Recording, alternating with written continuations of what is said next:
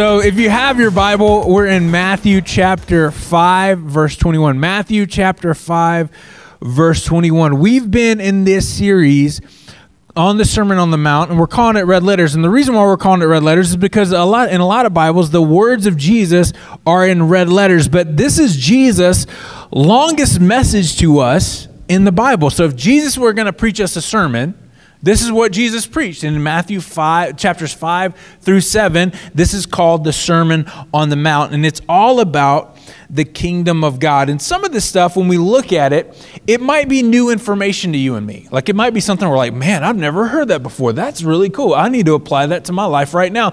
But for some of it, it might be stuff that you already know, that you've already heard. And the danger that you and I run into when we come across information that we already know is that we check out of it and we just kind of check it off the list. Like, okay, I already know that. But we do this at our own peril. A friend of mine used to say this: asking if we know something or not is far less helpful than asking how good are we doing at it. So you can say, do I know this or not? You might say when we read these passages, yeah, I know this. I see what Jesus is saying here. I've heard Jesus say it before. I know it. But don't just check it off. Ask yourself, how good am I doing at it? For example, I could say to myself, do you know that you, Jeff, are supposed to be kind and patient to your spouse, Liz? Yes, I know that. But asking myself, how good am I doing at that, is a completely different question. Is everybody tracking with me? So we have to be asking ourselves, when Jesus is talking about these things, he's talking about how we're salt and light, and today we're talking about anger and retaliation and reconciliation. When we talk about these things, we can't just say, yeah, I know that. We need to ask ourselves, how good are we doing at it? I've told this story before, but I had a basketball coach one time pull me aside in the middle of practice because I wasn't running a play right. And if you ever had a coach like grab you by the back of your jersey right here, like you know that this is going to be a good conversation. But I knew what I did wrong. And as he was talking to me, the only thing that I could say, because I wanted to get out of the conversation, because it was that kind of conversation with the jersey, hand on the back of my jersey, was, I know, Coach, I know what you're saying. I know what I should be doing. And he said, Jeff, don't tell me that you know, do it. Don't tell me that you know it.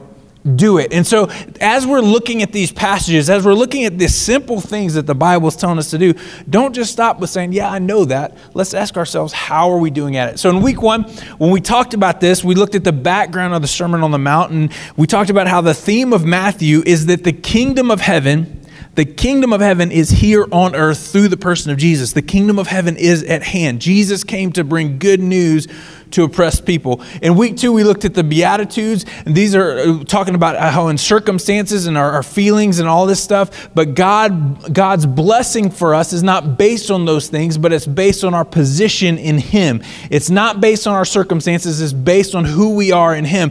So we don't have to be led by our feelings. How many of you guys have had a bad day this past week? You can get through a bad day and you can still be blessed in the midst of a bad day because you live with the power of Christ inside of you, empowered by the Holy Spirit, and that's really good, right? That's good. The Beatitudes shows that God's blessing are also a contradiction to what the world chases after. And then in week 3, we talked about how in Christ we're agents of change. We're salt and light in the world. And then Jesus talked about how like our righteousness should exceed that of the scribes and Pharisees. And what that means is like our righteousness, think about the most righteous person, the most Christian person that you know, like you have to be more righteous than them. And it might seem like, well, that's impossible. Yeah, it is impossible. That's because Jesus' righteousness is the righteousness that you and I wear. And so as we're walking this out, we have to constantly acknowledge Jesus' role in our life, the death, the resurrection of Jesus, and how that allows us to have righteousness with God, how it allows us to be perfect with God, not of our own work, but because of what Jesus did for us. So today, that gets us to Matthew chapter 5, verse 21. So let's read it. Matthew 5, verse 21, this is the next thing Jesus says. You have heard it was said to those of old, you shall not murder, and whoever murders will be liable for judgment. But I say to you that everyone who is angry with his brother will be liable for judgment. Whoever insults his brother will be liable to the council, and whoever says you fool will be liable to the fire of hell. All right, let's talk about anger. How many of you guys have been angry in the past 24 hours? How many of you guys have been angry on your way to church this morning? How many of you guys driving in Phoenix traffic, which is completely understandable, have been angry, right? We get angry. Like, anger is something that we constantly deal with, that we have to, it's part of our lives. And so we have to understand what Jesus teaches us about anger. And we have to see that it's just something that we've got to learn from, and we got to work towards. How many of you would say that you're someone who has a temper? Do we have tempers in the room? You know, I would say I'm a temper person. I have a temper. When I was younger, I used to have a really bad temper, like really bad temper. And so much so that I actually had to ask God to help me with it. And he did. Liz would tell you today that I'm a different person than the person that she married, because I had to let the Spirit get my anger under control. Here's the thing about anger. Anger is not good for you, at least in its form. Studies show this, that within 2 hours of an angry outburst, your risk of heart attack and stroke skyrockets. In regards to your anger, most people think that anger is like divided into two groups: those who get angry and those who don't, those who erupt and those who are easygoing. But then there's the people who are like I used to be, and that's where the world outside thinks, oh, he's easygoing, but the people that are closest to me know that I get angry. And some of us live like that too. The truth is, everyone gets angry. We just express it in different ways. And Jesus talks to us about our anger. He says that it is dangerous to us. We got to watch out for it. A pastor and author, his name's Tim Keller, he said this, that anger is actually a form of corrupted love. What does that mean? That means anger is love in motion. When something that we care about or we love is threatened, this makes me angry in and of itself, you know, because something that I love is getting threatened. Anger may not be good or bad. It just means that it's not necessarily right or wrong, but it means that something that I love is being threatened, and that my anger rises up against that. What does that mean? I know this only happens in my house. But let me talk to the dads for a second. Have you ever been watching a game and that little toddler somehow has this radar that can find a way to stand in the perfect spot, Albert's laughing because he knows it's true, between you and the TV to completely block your view, and you can't see the game anymore because the toddler's standing between you and the TV. And then what do? You yell at the toddler, get out of the way. What are you standing there for, right? Has that ever happened to you? Happened to me, right? I do that. Yeah, and what does that say? I mean, we laugh at it. It's funny. But what does that say? Why does that make me angry? It's because for that moment, I cared about what was happening on the TV. Do I care about what's happening on the TV more than my toddler? No. But do I care about it in that moment? Yeah. Because the toddler was getting in the way of what I loved to do, what I wanted to do in that moment. And so my anger rose up because what I loved, what I wanted in that moment was getting threatened. The child was threatening my participation in watching the game. It seems messed up when you put it like that, but it's true. But there are some times when we should get angry at things. When we see on television, we see atrocities committed in the world, anger that is expressed shows that innocent people are being threatened. And so it's okay to be angry with that. One of these angers is good. Another one of these angers is bad. So when we look at our anger, we need to realize that it's not good or bad in and of itself. Rather, it's an expression of the goodness or wickedness in our own heart. Anger is simply an indicator. For those of us who want to live in spirit-led lives and empowered lives, indicators actually can be very helpful. Indicators for you, whenever I say indicators, these are like signposts. These are like, hey, something's going on that you need to pay attention to. Something's happening here. You need to pay attention to it. And that's what anger is. It's just an indicator in our lives. They show us how we're doing. Not if we know it, but how we're doing. If you're constantly dealing with bad anger, then that shows that you need God's help to prioritize things in your life better. If you're getting angry because the kid is standing in front of you and between you and the TV, that shows that the priorities of your life may be a little messed up. Jesus got angry. There was a story in John chapter 2 where people would make this pilgrimage to the temple to worship and to make sacrifices because of the long journey. They would carry their sacrifices with them. Some people then decided that they would take advantage of these people, and when they couldn't carry sacrifices with them, they would charge them an exorbitant amount of money to purchase animals at the temple so that they could make their sacrifices. And over time, they were taking advantage of people and they were gouging the prices. In John chapter 2, this is what Jesus did. In the temple, this is verse 14, in the temple, he found those who were selling oxen and sheep and pigeons and the money changer sitting there, and making a whip of cords.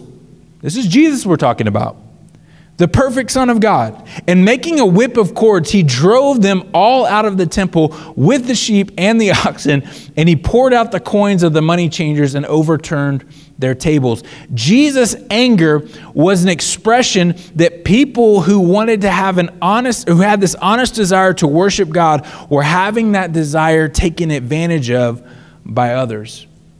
Anger identifies what's most important to you. Anger is an indicator of worship. Tim Keller continues and he says this: there's nothing wrong with getting angry, but if we're talking about your reputation, something that someone says about you, but if someone slights your reputation, why are you 10 times more likely to be just angry with that than you are seeing horrible, violent injustice on the television being done to other people? It's because what happens is that our love of ourselves is what was slighted. Our love of ourselves is what was slighted. If you're really looking for significance and security, people's approval, and then what happens is when someone slights you and they get in between that desire, then you become inexplicably angry. You have to have approval. You have to be over the top. And this anger, you can't just shrug off when someone does this to you, when they slight you, when they upset you, because what that does, again, anger is just an indicator. That's all it is it showing that your pride just got stepped on. Your pride just got hurt. And if we find ourselves getting angry or when we get snubbed or being cut off in traffic or getting unrecognized at work or have an idea shut down or feeling underappreciated by our spouse, the problem might be that we love ourselves too much. That might be the indicator that we have to pay attention to. Ephesians chapter 4, verse 26 and 27, be angry and do not sin. Do not let the sun go down on your anger, and do not give opportunity to the devil. Let's read what Jesus said again in verse 21 and 22. You have heard it said in the days of old, you shall not murder, and whoever murders is liable for judgment. But I say to you that everyone who is angry with his brother will be liable for judgment. He who insults his brother will be liable to the council, and whoever says you fool will be liable to the hell of fire.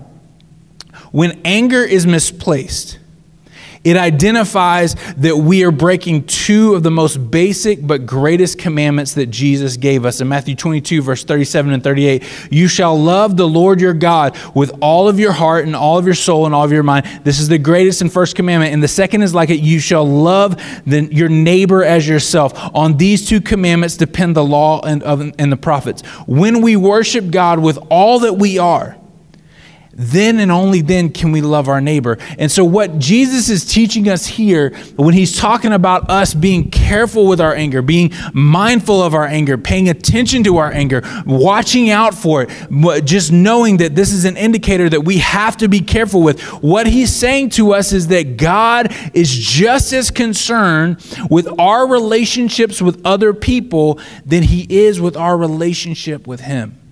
God cares about your relationships with other people. You can't have this fantastic relationship with God and be trash to other people. It's not possible.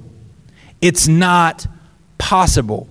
And so you might have known somebody, you might have met someone who says all the right things spiritually, who talks the good game, who acts a certain way, but when it comes to personal interactions with other people, they treat other people horribly. And what Jesus is saying here is, guys, this cannot happen. This is not what I want as part of my kingdom. God is just as concerned with our relationships with others as he is our relationship with him. Anger demands that you and I listen to what's going on inside of us.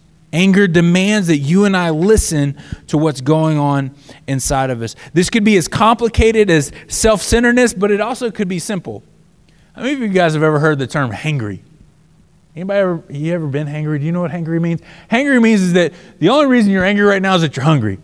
Just put a Snickers in your mouth or something and you'll be good to go, right? Anybody been like that? I get like that, right? Do you know what I really get like? I get this is not an actual word, I just made it up last night. Tangry. I get tired angry, right? When I'm tired, I'm ready to go to bed, like I get angry. Like if you don't let me go to bed, I'm angry. Just need to sleep. You just need to sleep, you're good to go. But again, both these angers, whether we're talking about something as complicated as I view myself too much, like I'm too self-centered, I'm too narcissistic, I have a too high view, my pride is out of control, and I'm getting angry because I'm getting slighted. Or if it's something as simple as I just need to eat, anger is an indicator that tells me that I need to pay attention to something that's going on inside of me. And so when you get angry, when you get upset, when you feel like yourself is lashing out and you want to engage someone just really aggressively, anger demands that we pay attention to our inner lives. Anger demands that we pay attention to our inner lives. Some of us, we don't ever think about what's happening inside of us. We don't ever think about, man, how good am I doing at this? How good am I doing at being a Christian? How good am I? Like, we don't have those thoughts. We don't think about what's going on, but our anger demands that we pay attention to what's going on inside. Matthew chapter 5, verse 23 and 24, Jesus continues. So, if you are offering your gift at the altar, and there you remember that your brother has something against you, leave your gift there before the altar and go. First be reconciled to your brother, then come back and offer your gift. So what Jesus is saying is, if you're at the altar, if you're worshiping, if you're in the middle of church service and your hands are lifted and you're praising God, but you remember that someone has something against you, just stop what you're doing, go make it right, and then you can come back and worship. Is that any more clear that God cares about our relationships with each other? That God cares about how we interact with other people? Jesus is teaching us that we must care about our relationships with others just as much as we worship, because that makes our worship acceptable. You can't carry anger and wrath and rage and bitterness and all these things inside of you and your worship be acceptable to God. You just can't. You can't do it. At some point, you have to press pause in your worship and you have to go make it right. The question that I would ask is, how many of our prayers go unanswered? How many times do we pray and it feels like there's like a ceiling above us and nothing's ever happening? Or our worship time just feels like we're just going through the motions simply because we're carrying petty divisions with other people. Petty divisions, stuff that doesn't really even matter in eternity, and we're carrying it. Matthew 5:25, Jesus continues, come to terms quickly with your accuser while you are going with him to court, lest your accuser hand you over to the judge and the judge to the guard and you be put into prison. Truly I say to you, you will never get out until you've paid every penny. Again, Jesus goes back, or Paul said in Ephesians 4, don't let the sun go down on your anger. Here's a phrase that we have all probably heard. You ever heard that time heals all wounds? You ever heard that? Time heals all wounds? It's garbage. Time doesn't heal all wounds. What happens a lot of times, the Bible teaches us, is that stuff will only get worse. The Bible teaches us that the only thing that heals relationships is sacrifice. That's what the Bible teaches. The only thing that heals relationships is sacrifice. When your relationship was broken with God, when my relationship was broken with God, what healed that relationship? Was it that I didn't sin in a period of time long enough for God to find acceptable? No, that's not what happened.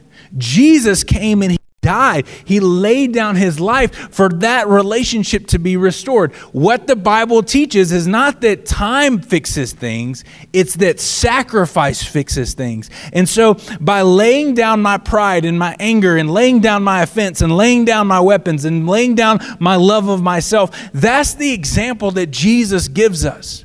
And so for many of us that want to say the best way for me to handle conflict and strife is just to bury it deep and pretend it never happened, that's not what makes things better. Things won't get better like that. Sacrifice, sacrificial love, laying down your pride, laying down your anger, that's what heals things. Now, caveat. If someone in your life is toxic, and they are just and you have tried and tried and tried. Sometimes the healthiest thing for you to do is put some distance there in your life, put some distance and turn them over to God. That's a biblical thing to do. Turn them over to God and you don't have to continue interacting with them. So there's a healthy thing of us separating and saying, you know what, I'm not going to allow this relationship to keep hurting me. I'm not going to put myself in a situation where I continue to be abused and hurt and like this person, because of what they're dealing with, is just going to attack me indefinitely. The Bible doesn't say that you have to stay there. What it does say is that you can put some distance there, but you need to turn that person over to God and really pray that God heals them and helps them. And so again, when we're talking about getting in and laying down our pride and trying to heal relationships, you don't have to do this with someone who is continually going to be abusive in your life. We must come to terms with our offenses quickly. This has practical implications in our own lives. If you, I don't know if you've been in this situation. I was in this situation when I was younger. If we couldn't pay a bill, Liz and I couldn't pay a bill, it was far better for us to contact the company and say, hey, look, we can't pay this right now, but we're working on it. We can do this like that. This is basic adulting stuff, right? We can do this, but I need some time. I need some help. I need some whatever for us to get around the corner for me to do this. In the same way, when I owe someone an apology, when I owe someone a reconciliation, when I owe someone trying to build the bridge back again, I need to take care of it quickly. And that's what Jesus is saying. Take care of this quickly. Don't let it fester. Don't let it wait. Don't let it hang out. Don't let it do those things, because the more you do it, the more people are going to get hurt.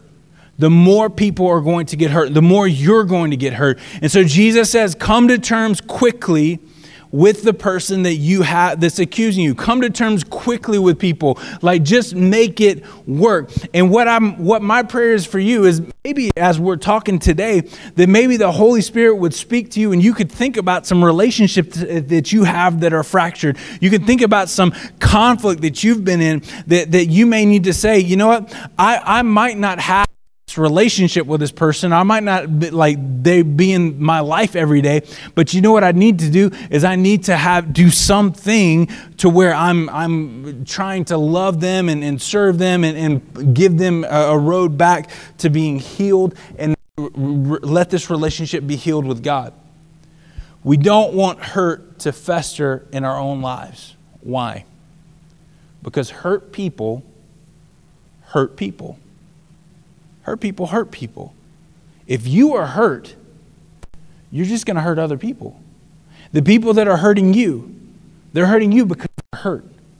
And so we need to be people that are healed. We need to be people that are free. We need to be people that don't carry anger and bitterness and burdens and wrath. We need to be people that don't carry these things, because we want to be people that bring healing into every relationship that we need, that we come into. And so Jesus gives us the ability to do this. So many people look through life through a lens of pain. You just need to go on social media and spend 5 minutes on there. So many people look at life through a lens of pain.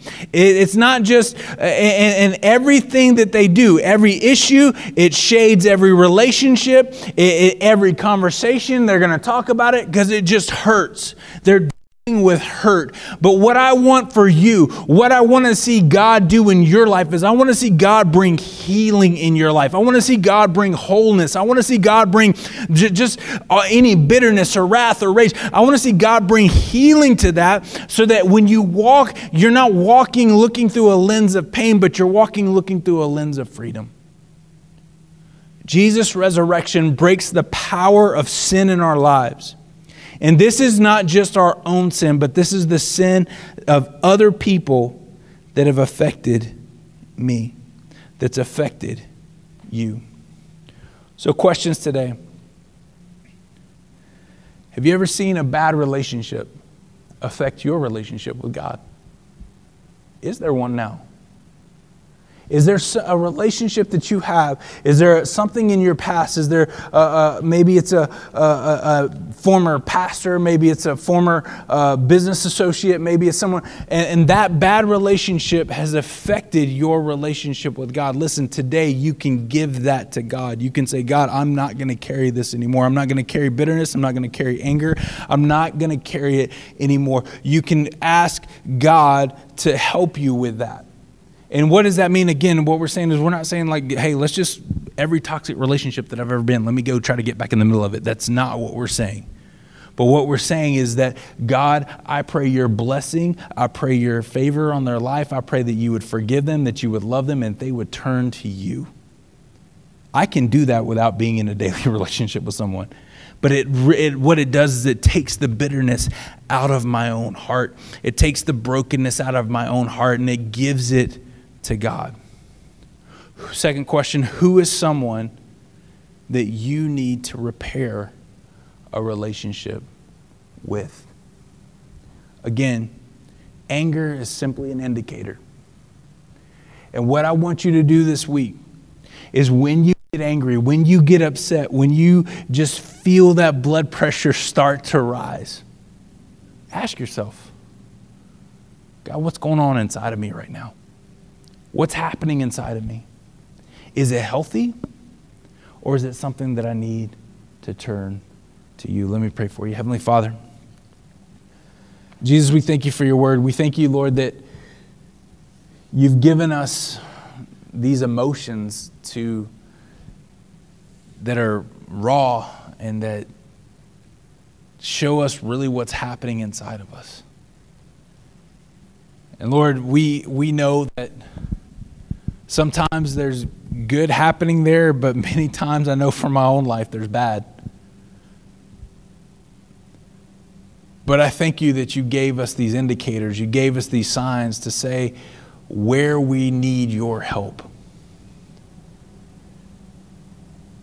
And so today, all of us across this room, I pray for your help.